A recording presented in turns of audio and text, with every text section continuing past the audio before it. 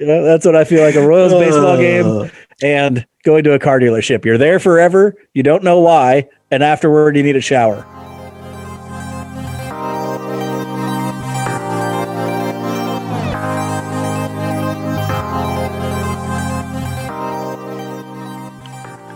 Welcome back to Royals Weekly. I'm your host, Marcus Mead, and joining me as always, a man so depraved, so sick, so disgusting. He's seen the box office flop MacGruber more than 20 times. My brother, Mike. Hey, that is a classic film, and we're going to look back and we're going to say, hey, Citizen Kane, Raging Bull, MacGruber, that's how it's going to be. I love how you call it a film, because films are not a movie. It's a film. It's not a movie. It's a film. Right. I believe it got a standing ovation at Cannes. And damn it, I want a sequel is what I want. Everybody does. Who doesn't? Who doesn't want a sequel to that masterpiece? But this week we'll tackle the woeful performance of the Royals last week. For those of you who don't know, who haven't been paying attention, the Royals were very bad last week.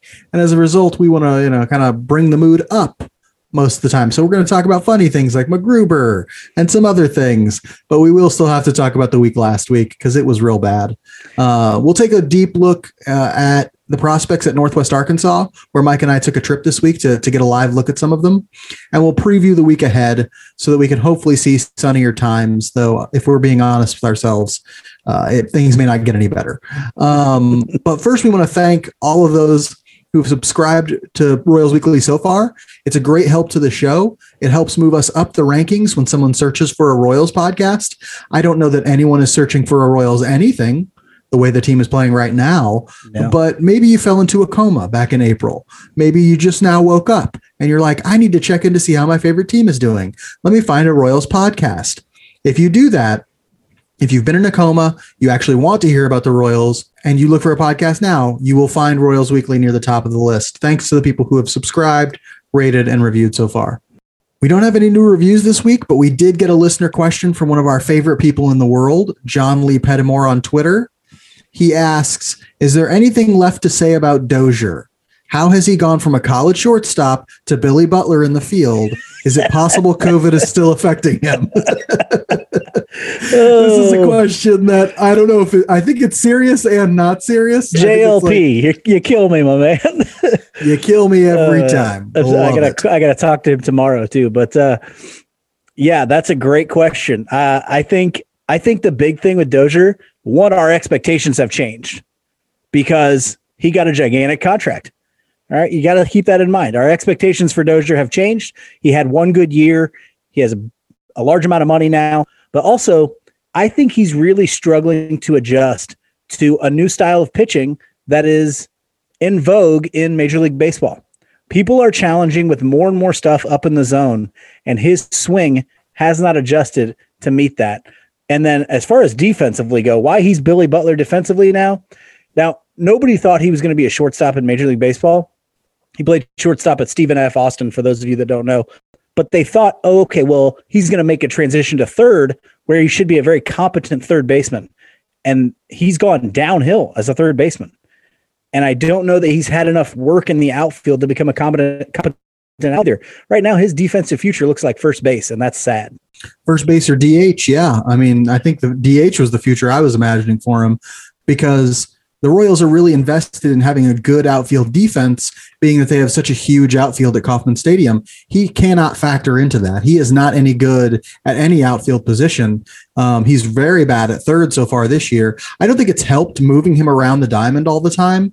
I think sometimes the Royals think we'll get the most value out of a guy by making him very versatile as a defender, and then they actually hurt his ability to gain competence at any one position. I think they've done that a little bit to Dozier. I think he'd be a slightly better third baseman if they just left him at third, or be a slightly better left or right fielder if they just left him there and let him experience in those positions. But in terms of how the bat's working, or rather not working, I think you're absolutely right. I think he's struggling with high fastballs, which now teams are pitchers are much more likely to throw these days. And I think that the expectations and sort of all the sputtering play mind games with him. I think he has some trouble sort of rebounding if he's having a difficult stretch.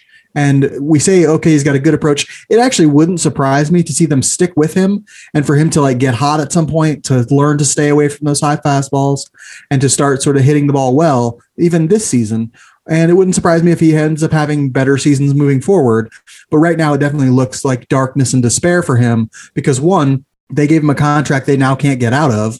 And two, he's just not hitting. There's seemingly nothing he can do to put the ball in play in the way that he used to, or the way he did in that hot stretch in 2019.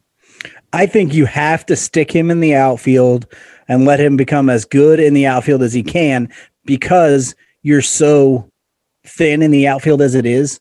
If he can become even below average in right or even left once Benintendi's gone, or if you trade away Benintendi, you'll have an open. I mean, honestly, you probably want him in left because his arm plays up a little bit in left field. That's usually where you've got shortstops and thing to play further out. But I would say stick him in the outfield, let him get it as good as he can get defensively, and see if the bat can turn around. That's your best hope for. That is your best hope. That is your best hope, but you may end up eating that contract, because if the offense doesn't turn around, it's not good enough to profile in left, right, third, first, or DH. There is no defensive value beyond that. And if the bat doesn't carry him, he cannot profile at any of those other positions. So they really sort of stuck themselves into a corner here. Normally the Royals make decisions knowing that like the worst case scenario is still a player who could be viable as like a bench player, a fourth outfielder, that kind of thing. They love guys who play reliever. Defense because reliever, right? Because even their floor, it means like if they give them big contracts, that money's not going completely to waste. That person might end up having some value in some way. But if Dozier doesn't hit, that money is literally going completely to waste. He has no other value besides his value with the bat at this point. And unless they can sort of get him in the outfield permanently, have him train constantly there, and he becomes like maybe an average left fielder, unless you can get to that point, then really he has no value as a defender. And it's got to be at the plate where he does something for the team moving forward. I'm a little bit worried that contract is just going to be dead money. As always, we'll start with the roster news from last week. There wasn't as much as typically there is. The big news, I guess, is that Adalberto Mondesi was officially placed on the 10-day IL again. We started last week's episode mentioning that he got hurt the night before, but they hadn't actually placed him anywhere. We weren't sure what exactly would happen. Turns out it's his oblique, not the same one he got hurt last time, a different oblique. You only got two. The other one. Here's somehow the question. He has now managed to hurt both. Who is doing this guy's core workout? Come on, Royals. Shit. Can we get like a stretching video on YouTube or something? Yeah. Come on. Yeah. Two obliques hurt in one season. Don't know if it's compensating for one and hurting the other. Don't know if it has, a lot of times when you're talking about these muscle injuries, you're talking about one, you're compensating for one muscle injury, you get another one hurt. Maybe it was his hamstring and somehow it hurt his oblique. I don't know. I just know the dude's got some weak obliques. Weak obliques. Soft in the oblique, bro. Let's go. Come on, bro. Would you skip oblique day? So yeah, it's rough for Mondesi, rough for the fans.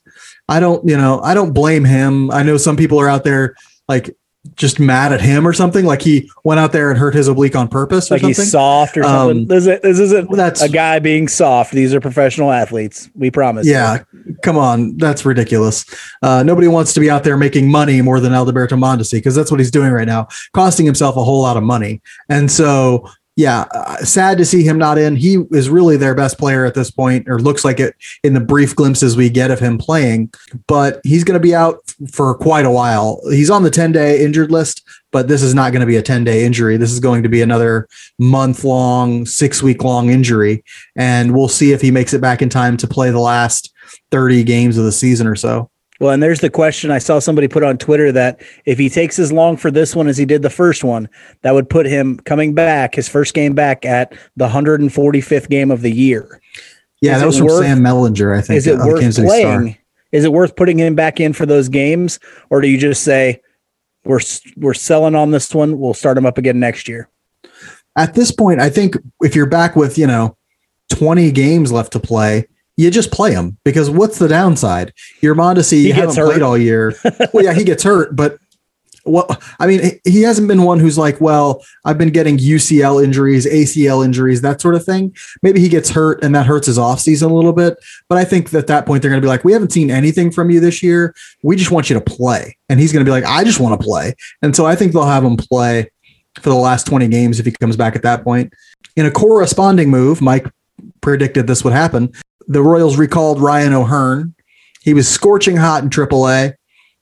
Mike was like, okay, so we're probably going to see Ryan O'Hearn and all the other Ryans and all the 4A players we have. Ryan O'Hearn was the first one to come up. He actually, I think, hit a home run in his first game up, I think. Yeah, in that home run his first game back up, then hit another one, I think. Looked like, oh, maybe he's going to be hot again. It was the whole old script for O'Hearn, like get hot for a second, a day, and then everybody loses their mind. And then it was like, oh, no, it's just Ryan O'Hearn. And so, yeah, he's doing O'Hearn things again. Nothing too remarkable to write about there. But yeah, Mike, any thoughts on what Ryan O'Hearn's going to do for this roster? I don't. I feel weird asking that question. Yeah. I don't expect him to do much more than Ryan O'Hearn things. I think we realize at this point that Ryan O'Hearn is what we call a 4A player. That is somebody who is really good in AAA, but not quite good enough for Major League Baseball. Although sadly, right now his below average offensive output is something for this offense because their offense has been so bad. He's hitting fourth and fifth for this offense right now. He went from hitting cleanup at Omaha to hitting cleanup in Kansas City. That tells you where their offense is right now. When your AAA cleanup hitter is good enough to be your major league cleanup hitter, you're in trouble. Yeah, that's not good. The Royals also did something that everybody was kind of expecting after his rough start in the major leagues. They sent down Jackson Kowar. It's a move that I completely understand because he just wasn't cutting it at the major league level. The nerves looked very obvious. They mentioned some mechanical things that they thought he needed to work on, specifically with his extension. And I've talked about extension a little bit before with Jackson Kowar. If you don't know, extension is literally how far you reach out and let go of the baseball from the rubber.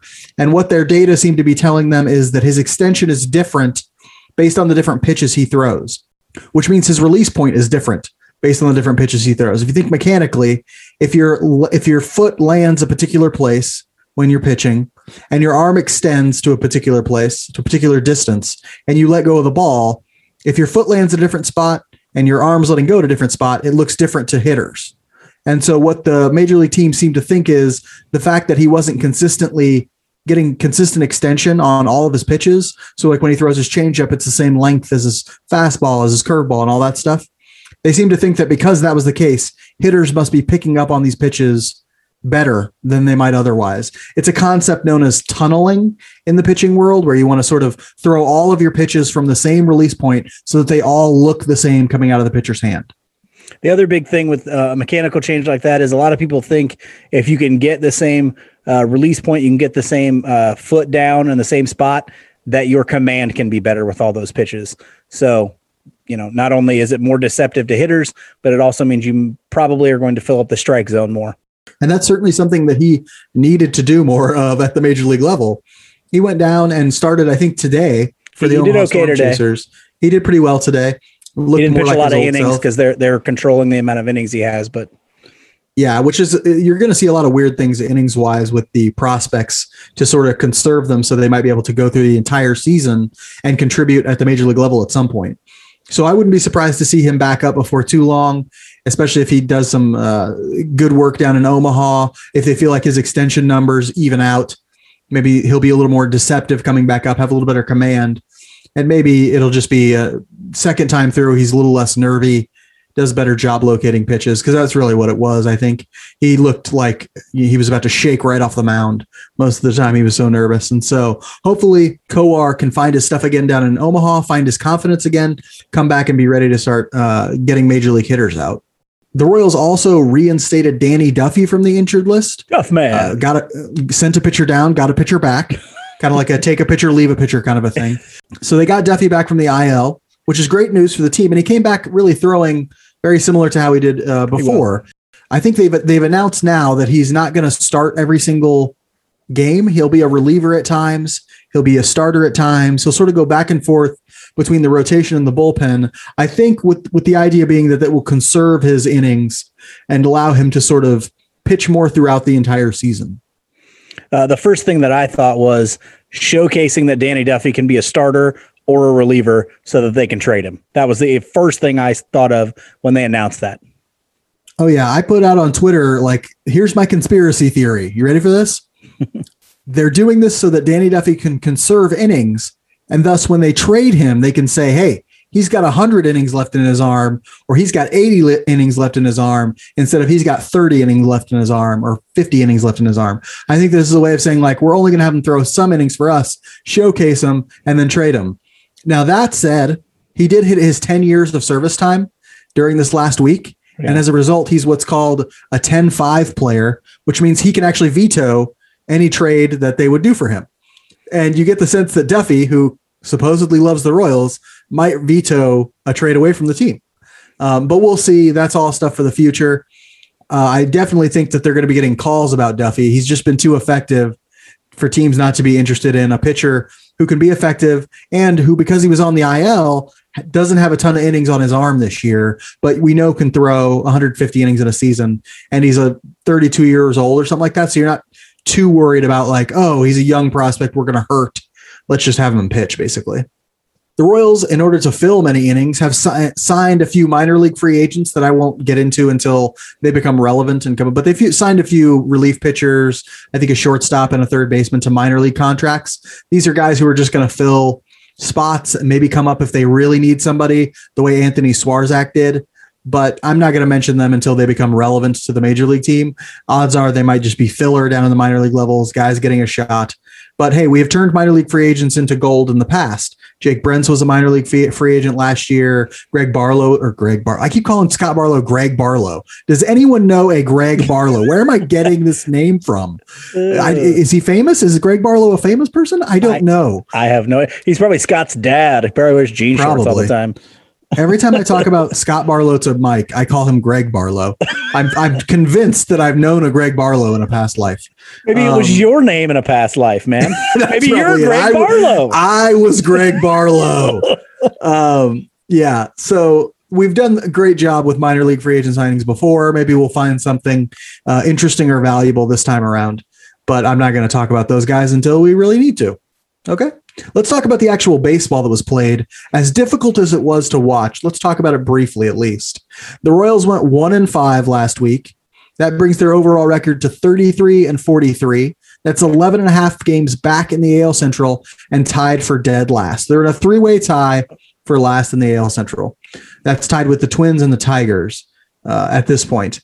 They lost 2 games to the Yankees in that series, 3-game series in New York. They were swept. This was the tough one to take. They were swept by the lowly Texas Rangers in Arlington, a team that Mike and I said looked like they were trying to tank this season. On last week's episode, we said the Rangers are so bad, they look like they're tanking, and the Royals got swept by them. The funny thing is, nobody accuses the Royals of tanking. They actually think that the Royals are trying as hard as they can to win. They're just losing to teams like the Rangers and the Tigers. We get swept by the Rangers and the Tigers like it's friggin' like another day at work. Damn. You would have, yeah. It was rough this week, and the stuff I was seeing online was just like I'm out on the ledge type stuff with the Royals. People were getting very despondent, which I understand, and it's weird because the Royals are roughly where we thought they might be, maybe a little bit worse than we thought they would be. But it's the way that they've gotten there that's really hurting people. It's these long losing streaks and the uncompetitive play of watching them make mistake after mistake after mistake. I wrote in the rundown, it's really, really hard to imagine at this point that the Royals had a winning record at one point. It's hard to sort of look at this team and say, hey, there was a time when we thought, oh man, they look pretty good. They look like a decent baseball team. Every time the Royals get down by like 6 runs in the first 3 innings, David Lesky on Twitter comes out and says, hey, this game's starting like every other game because or something. I'm paraphrasing. It's something like that, but it's exactly right. Like, I mean, could there be a formula for how this team loses that is more consistent? My God, like we're going to get down by 5 or 6 in the first 3 innings and we're never going to make it back. That's the Royals, 2021 Royals right there. That's right. The only other thing I've seen this consistent is when a team has a terrible bullpen and they always like end up blowing it in the 7th, 8th, or 9th. You know, like that's sort of a consistent thing you see from some teams. I've never seen a team like this that consistently gets down in the 1st, 2nd, or 3rd inning and just never makes it back. It makes for hard watching because you're watching a team in the 4th inning will not win. And so I imagine their ratings aren't doing great this year, but we'll see as we sort of move forward what that continues to look like. We did have to look for strong performances this week. That was a tough one. I chose Carlos Santana, and then I looked at his numbers. I'm like, man, these aren't even very good. Santana was 4 for 19 with 1 home run, 2 doubles, 5 walks, and 4 strikeouts this week. Pretty good, not great. He did okay. Nobody was great.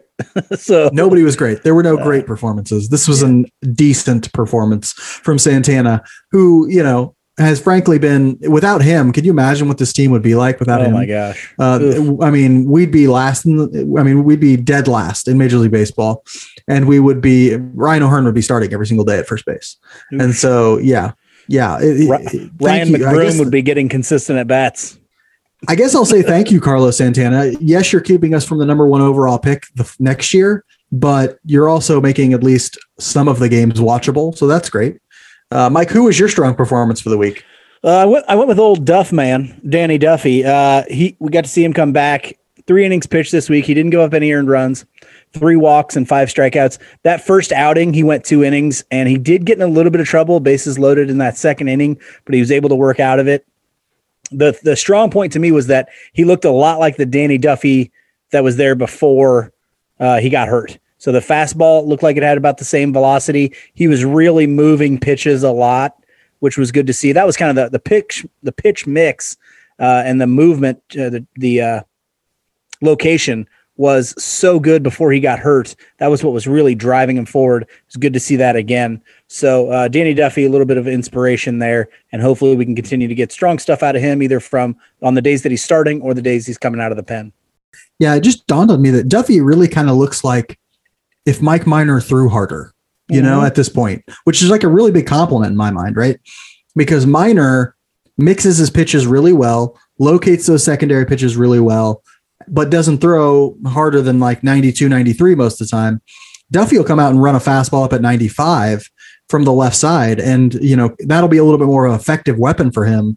And as a result, he's been very effective this season. And it was great to see him come back, have the same level of velocity he had before he went on the IL, and just basically look like the same pitcher, minus a little bit of command. But that's to be expected as you're coming off the IL. So it was great to see him get back to his level of pitching, in part because that makes him more valuable as a trade piece, and just because I like to see Danny Duffy have success. And hey, one pitcher who could be successful, I'm not satisfied with it, but at this point, it's nice to see. Yeah, I'll take anything. Nice to see, man. The person I'm going to focus on struggling this week is somebody that has been garnering a lot of attention from Royals fans and from myself and others, and that's Cal Eldred. Cal Eldred, if you don't know, is the Royals pitching coach. He is not a player. But the collective ineptitude of the starting rotation places Eldred squarely on the hot seat in my mind. I think Cal Eldred, I don't like advocating for someone losing his job because that seems heartless and mean, but Cal Eldred going to be all right. Okay. He played in the majors for a long time. He's made a ton of money. He's fine. But the Royals pitching staff is not fine. They are bad. And the problem is you're seeing guys who should be taking a step forward, taking a step or multiple steps backward. Brad Keller has taken multiple steps backward. Brady Singer looks like he has not taken a step forward and has maybe taken a step backward, though his peripheral numbers are a little better than his overall numbers. His overall numbers aren't very good. And then, Chris Bubich stepped back. Lynch and Kowar came up and looked like they weren't ready to pitch at the major league level, even though in AAA they looked very much ready to pitch, or Lynch's case in spring training. Every time you see pitchers go out there under Cal Eldred, they look like they don't have a plan, and they look like they don't understand the way hitters are going to try to approach them. And that's the pitching coach's job. Yeah, that's what I see. I see 2 things as a pitching coach's job. Number 1, are you preparing them on a daily basis to make a start, right? And that includes the things that you were just talking about. What are these hitters looking for when they're facing me?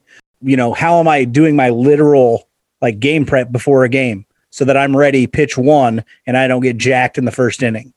All that stuff, that's a big part of a pitching coach, right? The other thing that I see is giving the identity to that rotation. Now, I'm going to use a franchise and a team that I hate, but the St. Louis Cardinals. When Dave Duncan was a pitching coach there, you knew exactly what his starting pitching staff was going to emphasize. They were not going to walk people, okay? No matter what pitcher was out there that day or no matter what they were doing, they were going to have an identity, right? What is ours? That we walk a lot of people? That we don't have? That's not the identity I want. That we don't allow pitchers to have fourth pitches or even third pitches in some cases? Like, I don't know what the Royals are as a starting rotation. They need an identity. Are we a strikeout staff? Are we a ground ball? Or are we going to have pitchers that are not walking guys? Are we going to have ground ball? Do they play to their defense? What are we doing with Cal Eldred? And the other thing that I think has been the thing that stood out the most is they come into games like they aren't prepared, plain and simple. And that's a big part of your job, dude. Yeah, and the numbers coming out of this pitching staff, especially in terms of how many batters they walk, is just a complete indictment of his performance as the pitching coach. They are the third, the ones that I saw most recently, they give up the third most walks of any team. They throw the second or first fewest first pitch strikes. It's a problem of throwing strikes for this pitching staff right now. And you would think that Cal Eldred would be the person who, that's his job. It's your job to make sure that your pitchers throw strikes. And right now it is killing the rest of the team. If somebody said to me, like, what's the number one issue?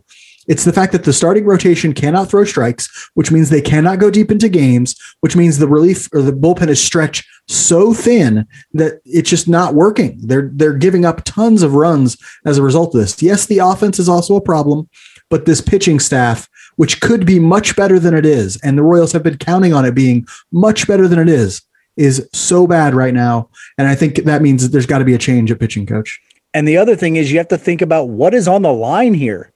We've got a young crop of pitchers that's coming up that have got to pan out. You can't gamble on them. They have to work. The 2008 draft class has to work out for you pitching wise, or you're not a competitive team for the next 10 years. That's 2018. Yes. That's what I said. Did I say that? Okay. 2008, which is that's a long time ago. Now. Yeah. No, 2018 class. They've got to work out. And if you have confidence that Cal Eldred is going to be that guy, then I don't have confidence in you. All right. Yeah. So that's it. Yeah. That's huge too. Yeah. You are putting a very valuable thing, a very sort of, it's like you're giving Cal Eldred the keys to this very important car. And I'm like, don't give him the keys. He's drinking drunk all night. He's drunk. So yeah, I don't know that he's the person to drive that car for the Royals, you know? Tony La Russa would give him the keys. Oh, I love that shot though. La Russa. Got La Russa'd. That's right. Mike, you wanted to talk about the offense struggling, which is another boy. Yeah, but very important. I couldn't pick a single player because so many of them are struggling and it felt like I'd be picking on people. So I just said the offense is struggling bad. We scored 2.8 runs per game this week. That's not going to be enough to win you games in Major League Baseball very often. We had a batting average of 206. That's very bad. In case, that's flirting with the Mendoza line, which is not good. The worst thing, we had an OPS of 575, which is 28th out of 30th in Major League Baseball. The two teams that are worse than us, you may wonder, the Orioles and the Rockies. Not two bright shining stars of franchises right now. Okay. So we are not doing good offensively. And the reason why is when you rely on 3 or 4 guys to carry your offense, you're going to have weeks that are garbage, especially when you're going through injuries to Benintendi, injuries to Mondesi, and then all it takes is 1 guy, 2 guys being ineffective for a week, and boom, you don't score any runs. You're relying on Hanser Alberto and Kelvin Gutierrez to give you offense, and Michael A. Taylor and Ryan O'Hearn and other people who just aren't going to help you offensively.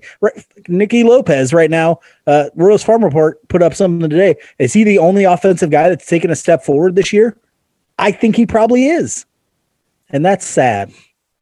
That is very sad. I think that's absolutely right. They're relying on 3 or 4 guys. And you might ask, like, well, if you're calling for Cal Eldred's job, how come you're not calling for Terry Bradshaw's job? How come you're not calling for the Royals hitting coach job?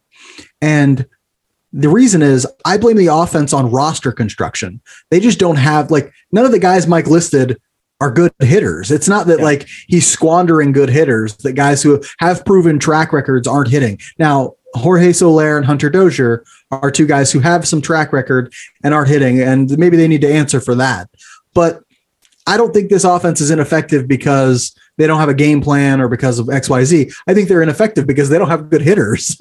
And, you know, you have 3 or 4 and 2 of them are injured, you know, you're really in big trouble. That's a roster construction issue. That's on Dayton Moore more than anybody. And really, as we look back at this season and we say, what happened? Even at this point, we would say, how on earth did you put so many eggs in the Adalberto Mondesi staying healthy basket? Because he's never healthy. And now it looks like, the Royals were relying completely on him to be healthy and carry this offense. Well, and that leads me right into my theme for the week here. The Royals are not very deep anywhere, really. If you look at the offense, if at the beginning you looked at the offense, the lineup that we were going to have, you could squint a little bit and say, oh, that's a pretty good lineup, right? But if all it takes to destroy your lineup is removing a guy who's always injured, and then you lose 1 or 2 others, you go, hey, wait, we actually don't have anybody to come up and fill in for these guys. We don't have any way to spit and paste this thing together so that they can score runs. Well, then your lineup wasn't very deep to begin with. Okay. We know the starting rotation isn't very deep. The bullpen isn't deep, though it's been somewhat effective. You know, we're bringing up Swarzak. How deep are you if you're bringing up Swarzak? That's my thought, right? So, we're just not very deep overall. Injuries have really hurt this team. I'm not going to say that they haven't, because they truly have, but you weren't very deep to begin with. And then blammo, you got injured like crazy. Not good. Well, honestly, like injury wise, what they're really going through is this roughly the same amount of injuries as the average major league team. The problem is they can't handle it, right? Like they don't have the depth to handle. No. And that's another roster construction issue, but it's also a willingness to play certain players issue. Like if they weren't trying to position themselves for the future, if they were actually trying to compete this season, Jorge Soler would not have received as many plate appearances as he has. Hunter Dozier would not have received as many plate appearances as he has. They'd be playing guys like Edward Olivares. They would have given Emmanuel Rivera a shot by now. Instead of Swarzak, they would have brought up Richard Lovelady or Grant Gavin, these relievers who in Omaha have had a lot of success. They would be doing stuff like that instead of trying to count on, you know, 4A players like O'Hearn or letting Dozier and Soler just work their stuff out at the plate. They're doing that so they have trade value, so you can trade Soler, or so that they get value out of that huge contract they gave to Dozier. This isn't about competing this year, so they're actually not trying to, you know, bring up guys and start their service clocks and all that stuff. And so really it's not just that they lack depth, though they do. It's also that like they don't want to jump the gun on some of these players down in Omaha who they could use to help them later. They don't want to start their service clocks right now. So just run out some 4A player like Kelvin Gutierrez, just run out Ryan O'Hearn. And yeah, you're going to lose and it's not going to go well, but you know, that's why this season could be really, really bad. If you like what you're hearing, please make sure to subscribe, rate, and review us on whatever platform you use. Subscribing, rating, and reviewing helps people find the show and helps us build a larger community. If you leave us a 5-star rating and good review, we'll make sure to give you a shout out and read a snippet of your review on the next show. Also, follow us on Twitter and Facebook at Royals Weekly. We tweet during most games, so you can get all this fresh insight for free by simply following us. While the brave among you were watching the Royals get pounded by the Yankees 8-1 on Thursday, Mike and I were merely listening to it as we traveled the 209 miles from Greenwood, Missouri to Springdale, Arkansas to watch the Royals' AA affiliate, the Northwest Arkansas Naturals. And for this week's Spotlight, we thought we'd give it some attention to the Naturals, a team that really holds the future hopes of the Royals on its talented roster. While Omaha has a few pieces that will certainly be impact players on the next competitive Royals team, Jackson Kowar, Daniel Lynch, maybe Edward Olivares, if Dayton Moore hasn't demoted him to low A at this point for no reason. Who knows? Maybe he'll just cut him and send him, you know, packing, or have him cut the grass or something. Kick him in the plums and give him a bus ticket. That's right. That's how he's treating Edward Olivares these days. It's really Northwest Arkansas that represents the hope for the future. That's where Bobby Witt Jr., Nick Prado, MJ Melendez are, and they're the best offensive prospects in the system at this point. And alongside the college arms drafted in 2018, they really sit at the center of the team's rebuilding plans. So what Mike and I are going to do is run down a list of the 5 prospects we saw in our live look at the Naturals the other day and tell you what we saw, sort of a live scouting report. And then we'll tell you what we think is the key to their development moving forward. Mike, I'll give you the honor of kicking off with the prospect who is really the focal point of the future for the Royals, Bobby Baseball himself, Bobby Witt Jr. Ooh, thank you. And sadly, I will say, well, first, let me say this. Arvest Park in Springdale is a phenomenal place to see a game. It's the first time you and I had been there. It is great. Okay. And that wasn't just because of $2 beer night. Okay. No, it was a great time. Had a blast. It was a great time. Nice park for a minor league place. We got really, really cheap seats that were like 7 rows from the very front. It was insane. I could have spit on Bobby Baseball. Okay. I would never do that, but I could have. I would never do that. Okay? Now, unfortunately, he wasn't great the game that we went. He went 0 for 3. He did have a sac fly, but he did have a fielding error as well. But you're talking about a prospect that is the first legit superstar prospect that the Royals have had in quite a while. Since Carlos Beltran, maybe? Ooh, yeah, that might be right. Yeah, maybe Alex Gordon was in that talk for a second at AA. Maybe he was. But I think that quickly waned as he moved on. But yeah, he's got plus power, plus defense, plus speed. He has brought down his strikeout rate to about 25%, probably a little higher than you really, really want it, but that'll play still. Okay. His walk rate is almost 10%. He provides a defensive versatility because he is a plus defender at shortstop already. He could switch to third for no problem. He could play second, probably no problem. He's got plus speed. He beat out an infield grounder, like a routine grounder the other day. The guy is fast. I don't know if it's plus speed, but it's definitely plus speed. So he's very good. A lot of versatility. And probably the thing that is most enticing about him is he has legit raw power. The guy hit a 460-foot opposite field home run yesterday or 2 days ago when he went 4 for 4 with a double and 2 singles. His ISO is over 200. That's a measurement for those of you that don't know. That's a measurement that measures power. Mark, you want to explain that a little bit better? It's basically just your slugging percentage minus your batting average. So what's a good ISO? A really good ISO is like 200. And he's hitting over that. And so he's the kind of guy. He's provides defensive versatility, offensive potential, and most importantly for this Royals team, hope. He gives you hope. He gives you hope. And I'm super encouraged by the fact that he's bringing down that strikeout rate. That's important. The game that we saw, he did strike out twice. He was against a good pitcher, though. Yeah, I will say that all these guys we're talking about as hitters were facing a very good pitching prospect for the Arkansas Travelers. I think he's not his name is Brandon Williams. He's number 9 in the Mariners farm system. They have a good farm system, so 9 is pretty decent for their farm system. A left-hander, so the left-handers probably had a little more difficulty with him, although they all hit really well. I'll say Bobby Witt Jr. did swing through a couple fastballs that you would think he would at least make contact with. Maybe he was struggling to see it well. I don't know exactly, but I'm really encouraged by the lowering of the strikeout rate, really encouraged by the increase in the walkout rate. And I actually think that those two numbers will only get better as he sees more and more professional pitching.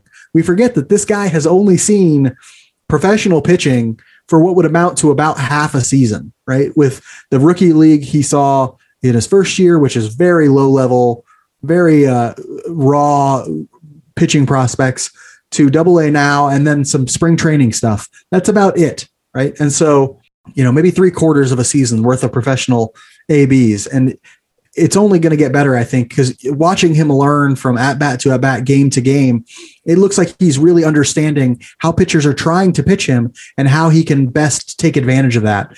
Great. I think he has really good hand-eye coordination and really good ability to adjust to certain pitches. So he's going to make a lot of contact with pitches on the edges of the strike zone. It's just a matter of making sure he stays away from those pitches outside the zone, because pitchers are going to want him to expand his zone as he sort of becomes the focal point of whatever offense he's in, which will always be the case for the Royals. But Carlos Beltran, you probably said it. When was the last time we had a guy that was so good on defense who could legitimately hit the ball out to offense? Probably Carlos Beltran. Yeah, maybe you could say Eric Hosmer. Because he was top notch at first, but not a premium defensive position. Yeah, no, not since Beltran. And so, yeah, very exciting. Love to see his development, and it is true development. He's making strides all the time, and I often worry about the Royals' development of prospects, and so to see him actually make strides is really nice. The guy I'll talk about is another guy who has really you've seen major strides from, and we got a great chance to see him on Thursday, and that's Nick Pratto. He homered in the game that we went to. He went 1 for 4 with a home run. It was great to see that homer too, because Mike and I were talking early in the game. It looks like a book has developed on Pratto. It looks like people want to throw him fastballs up in the zone to try and get him to swing underneath them. And he's adjusting all the time. So that left-handed pitcher, Williams, threw him a fastball up in the zone from a left-hander, and Williams can throw it up there 93, 94. And he took it out of the park to dead right field. I mean, just crushed the thing. And so it was great to see him turn around a good fastball up in the strike zone and to have the barrel control to make solid contact with it, adjust your swing, get up there and put it out. We've talked about how Hunter Dozier really struggles to get on top of those fastballs up at the zone. It was great to see Nick Pratto have the barrel control to get up to the top of the zone and put one out of the ballpark, because that's something that, you know, as somebody who wants to be a power hitter, you're going to have to be able to make solid contact with pitches all throughout the zone. You can't just hit middle fastballs out. You have to be able to make enough contact with pitches on the edge to keep your batting average high enough to really access all of your power. And it was great to see him do that. The thing I noticed is even when he's not getting hits, even when he's striking out or something, these are like professional at bats that he's taking now. You're not seeing a lot of some of the stuff that you saw earlier in his professional career where he's swinging at 3 pitches and walking back. You know, that's the depths that he sunk to in 2019 when he was trying to be really aggressive. He just looks like a totally different hitter now. And all I can see that he sort of needs to do is continue the approach that he has now. If I were him, the thing that I would be preaching to him is change nothing, because you are just seeing exactly the type of hitter he needs to be. Go to all fields, make solid contact, be patient and take your walks, and the power will come.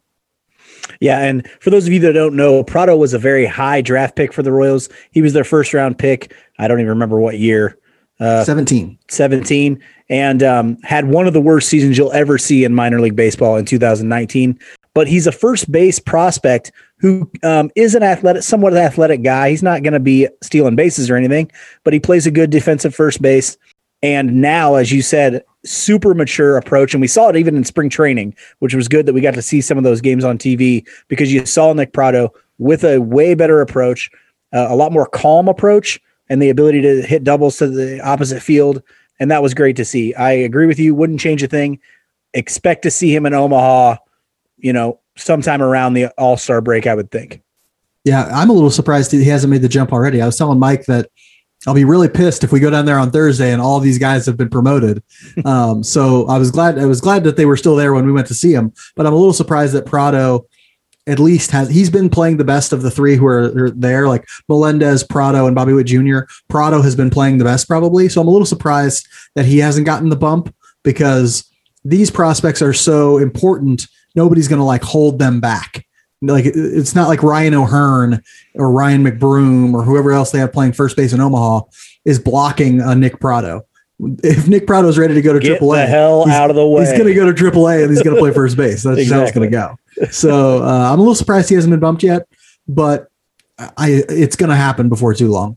I'll talk about a guy that I was excited about when they drafted, MJ Melendez.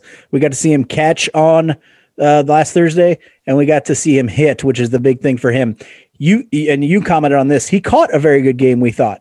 He threw a guy out at second. He received, which was kind of the knock on him from some people. He received the ball really well from Austin Cox. He hit a rocket double off the left field wall during the game against a tough lefty, and in that Mariners, or the Travelers as they're called. He has a low batting average at this point at 253, but he's also been somewhat unlucky with the batting average on balls in play at 258. So some of that's going to be a luck. Some of that will come back. He hit another home run today, I think. All of these I think he hit one today, and I think he hit one yesterday. I think he's got 2 in 2 games left. That's phenomenal. It looks like his swing is more. He's got more barrel control, is what it seems like almost at this point this year. He is another guy who in 2019 had one of the worst minor league seasons that you'll see. And so it's good to see him back because defensively, we feel like he's probably a guy that's going to be a major league catcher and do fine there. Offensively is going to be the question. If he can be a both kind of guy and hit some home runs, that is a huge positive because he'll be coming up at about that time when you see Salvador Perez moving away from catcher and to a first base / DH role. Not that he couldn't catch some then, but you wouldn't want him to at 34 years old or however old he'll be at that time. Yeah, you mentioned earlier, like, I'm not sure where this team is deep. And I thought to myself, well, they're deep at backup catcher. So, I think that's one place where the Royals really got an edge on all the other teams in the league. We got a lot of really good backup catchers in Kansas City. So Sebastian Rivero is a good catcher, a good defensive catcher. He's great. A guy who looks like he's handled the bat really well in Omaha. I'm higher probably on Rivero than anyone else. I think he can be an everyday major league player eventually. But Melendez does have more upside than Rivero because he has so much more power than Rivero. And so if Melendez can be an above average catcher, even a good catcher, then I think, they're not going to let Rivero block Melendez. Probably they're going to probably try and find a way to get Rivero and Melendez on the same team in the same lineup if they have to, where the like switch off DHing and catching and that sort of thing. They've done this in the past, actually. In Wilmington, they both played on the same team and the same roster, and they would just switch back and forth DHing and playing catcher. Every once in a while, I think Melendez might be played third base. He's actually pretty athletic for a catcher. He can run a little bit. And so maybe there's a future where he does something other than catch. I doubt it, but maybe there is. And maybe there's a future where he DHs some while Sal DHs some and they all catch together. I don't know. Kumbaya, some sort of thing. I just know that right now. Big circle of catchers. Yeah. Maybe we could field a team of like 13 catchers. How does that sound? And this goes back to that conversation I've had so many times about like, why do you only draft shortstops and catchers? But I think Melendez, the fact that his walk rate has gone up, the fact that his strikeout rate has gone so far down, he was striking out at like 35% in 2019. 35%. For those of you who don't know, anything above 25 is high. If you're above 30, you're unplayable in Major League Baseball. His strikeout rate is down to like, what is it, 16% or something like that right now? It's pretty low.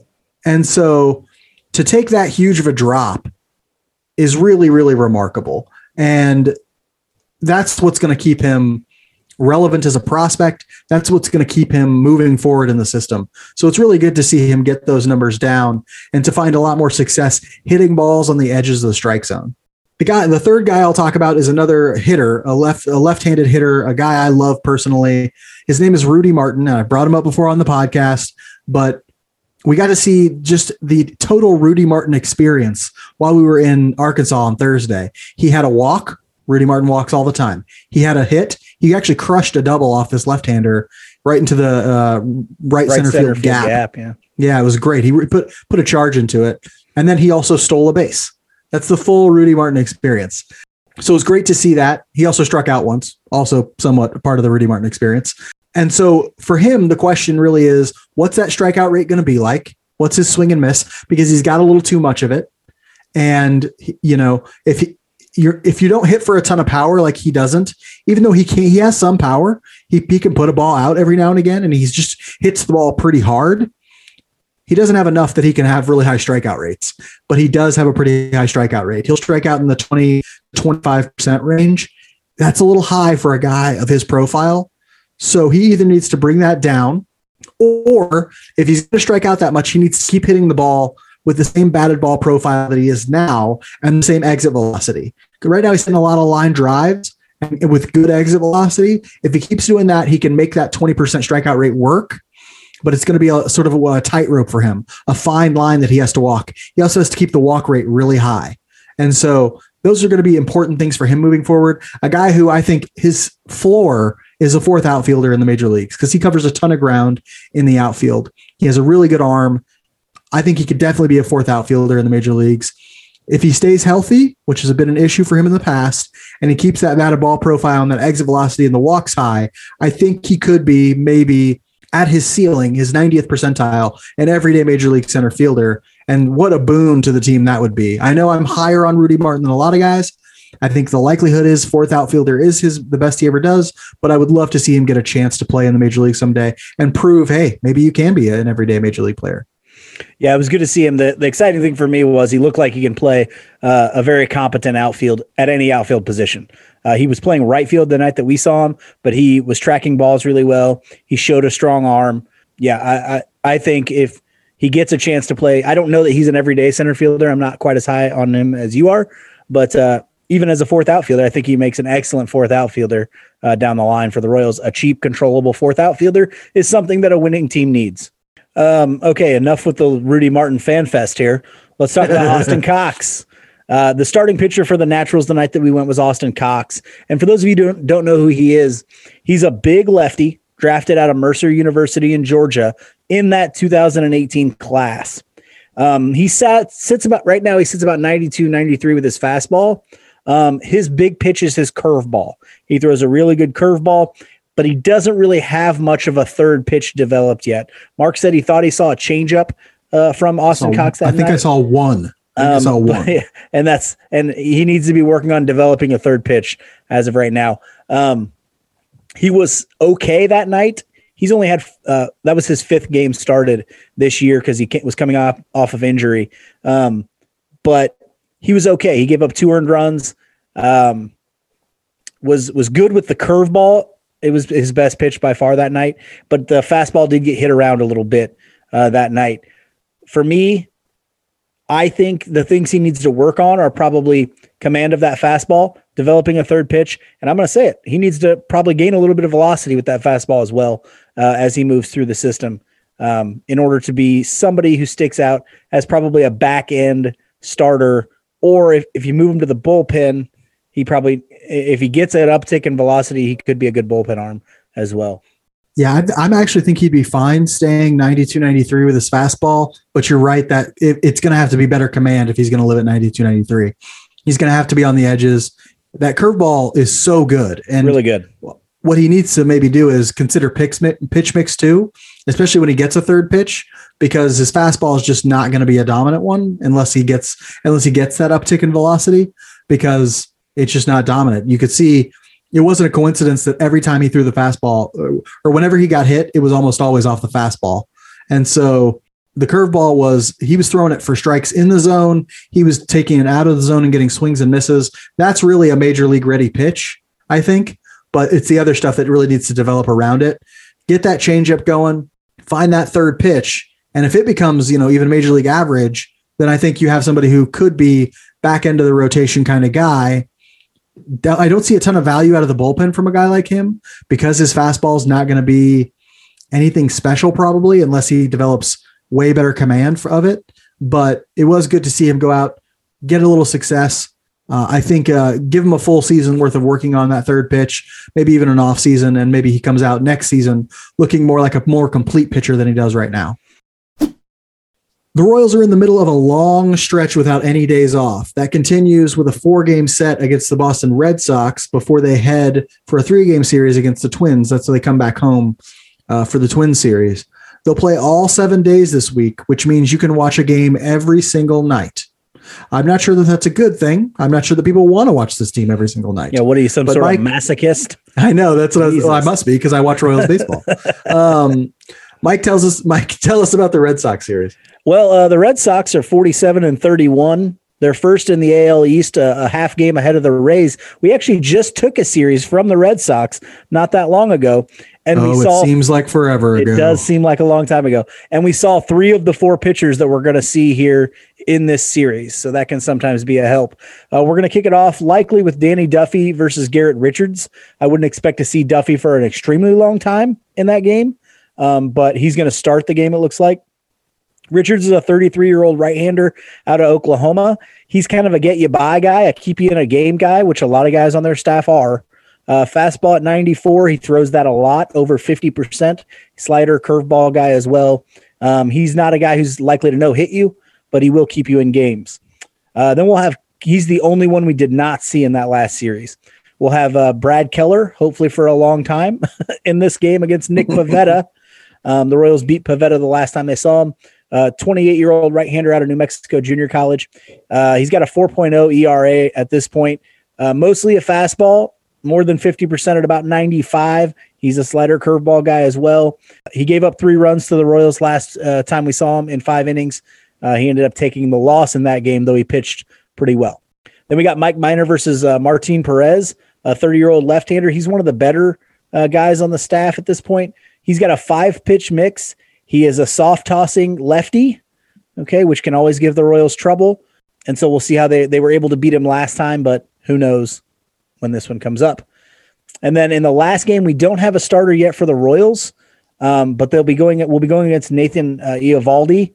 Hard-throwing right-hander, came up through the Yankees system. He's got a low ERA, 3.67. He's one of their better guys. He'll top out at about 97, 98 with the fastball, and he's got a curveball, cutter, slider, and a split finger that he likes to use to strike guys out. He's a strikeout-style pitcher, so we'll see how the Royals' anemic offense can handle him. Probably not well, but hey, cross your fingers. You never know. Hey, we took this team from them last time. I know. That's my thing, is with this team, you actually never know what they're going to do. And we were really close to winning that Yankees series. So it seems like darkness all the time right now, but the Royals can come out and beat a good team. It has happened in the past, right? Yeah. And so we'll see if they can take 3 or 4 from that Red Sox series. After the Red Sox, they'll come back home, get a little home cooking, sleep in their own beds, and face the Twins, who are 33 and 44. On the rundown, it says 33 and 34. They wish. I think they're 33 and 44, or maybe 43. No, I think it's 33. Yeah, they're 33 and 43, tied for last in the AL Central with the Royals. I'm calling this the battle for the basement.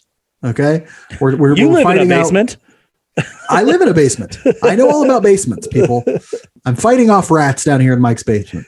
But yeah, so we're going to see who's the worst team in the AL Central for this one. That's such a weird thing to say. We don't have any probables for this game. We can't even predict the Royals rotation hours in advance, let alone days in advance. But the Minnesota Twins are on a little bit of a hot streak. They've won 7 of their last 10. They're starting to look better offensively, thanks in part to the emergence of one of their outfield prospects, a guy named Trevor Larnach, who has a 119 OPS plus in 40 games for them. He's having a pretty good year so far this year. And his emergence has helped because they've lost they don't have Byron Buxton. They've lost a couple of guys offensively, and they have a couple of guys struggling offensively. On the pitching side, a guy named Bailey Ober, who the Royals saw in maybe his first or second start ever of the year ever. First, I think it was his first. It might have been his first. Yeah. They saw him last time, and he pitched pretty well against them. He's given them a couple of good outings, helping them stabilize a rotation that is real hit and miss, and also a little injured right now too. And so the Twins, not a great team, dealt with a lot of injuries like the Royals. They're very similar to the Royals. They're underperforming expectations, although I guess this is roughly what people expected from the Royals. But injuries have really played a part in hurting their team as well. Yeah, I think the Twins are probably a better offensive profile overall than the Royals are. But starting pitching, bullpen problems, those have plagued the Twins. A superstar who can't stay healthy. And Byron Buxton, yeah. And actually, Buxton and Mondesi profile as very similar players at 2 different defensive almost positions. The same guy. Yeah. So, but yeah. Rough.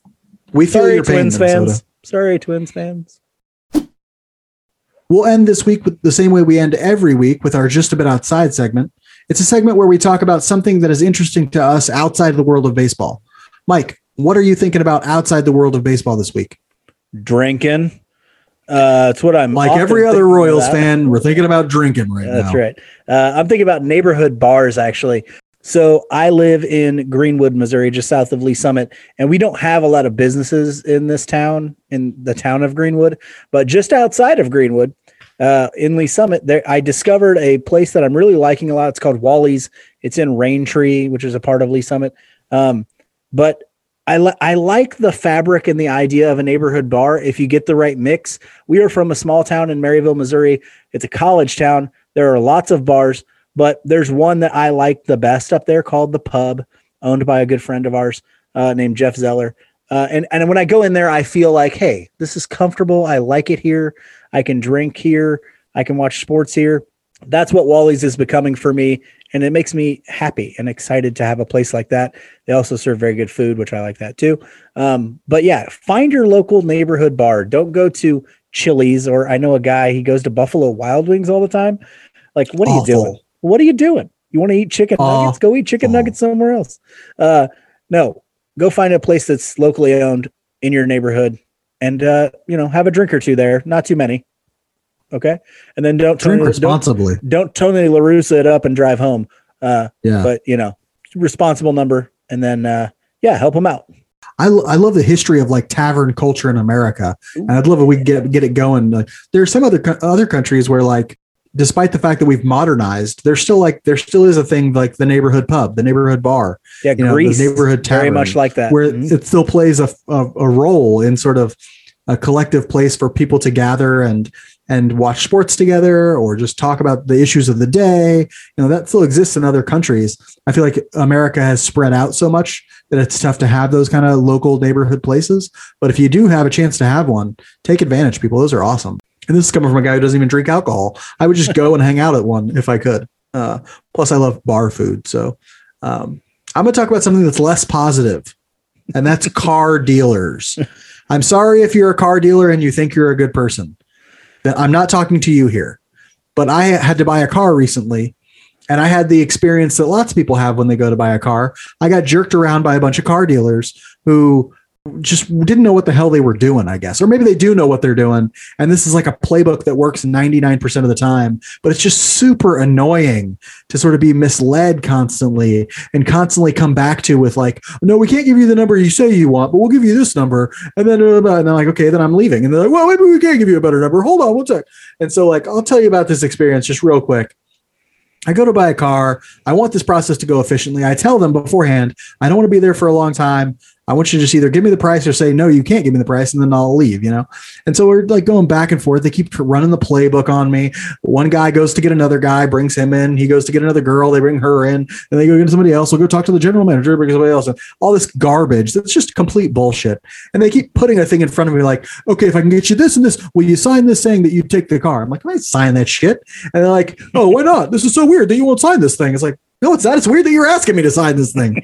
And so, like, I was getting very frustrated with it. And so I'm like, fine, you can't give me the price that I want. I'll just leave. No hard feelings, no nothing. Like, if I go to a grocery store and they're selling bread for more than I want to pay for it, I don't get the bread. It's not like a huge deal, right? Like, do you get mad at the grocery store? No, you don't.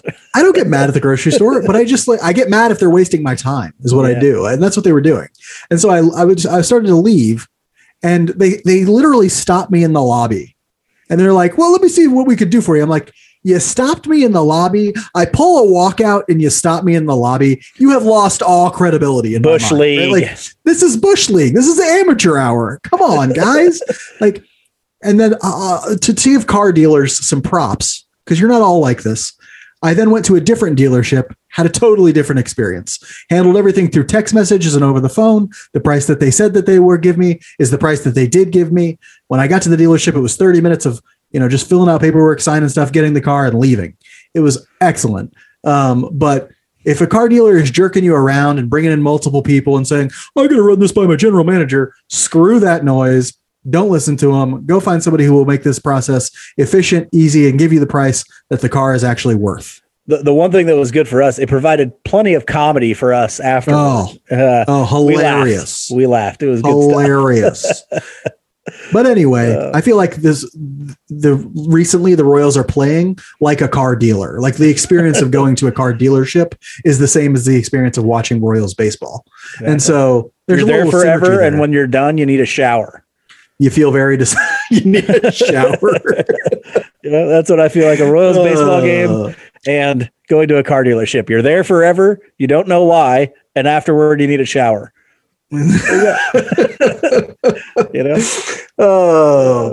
Watch Royals baseball. Keep tuning into Royals Weekly. We're gonna have fun doing it. No matter if they're losing, we're having fun.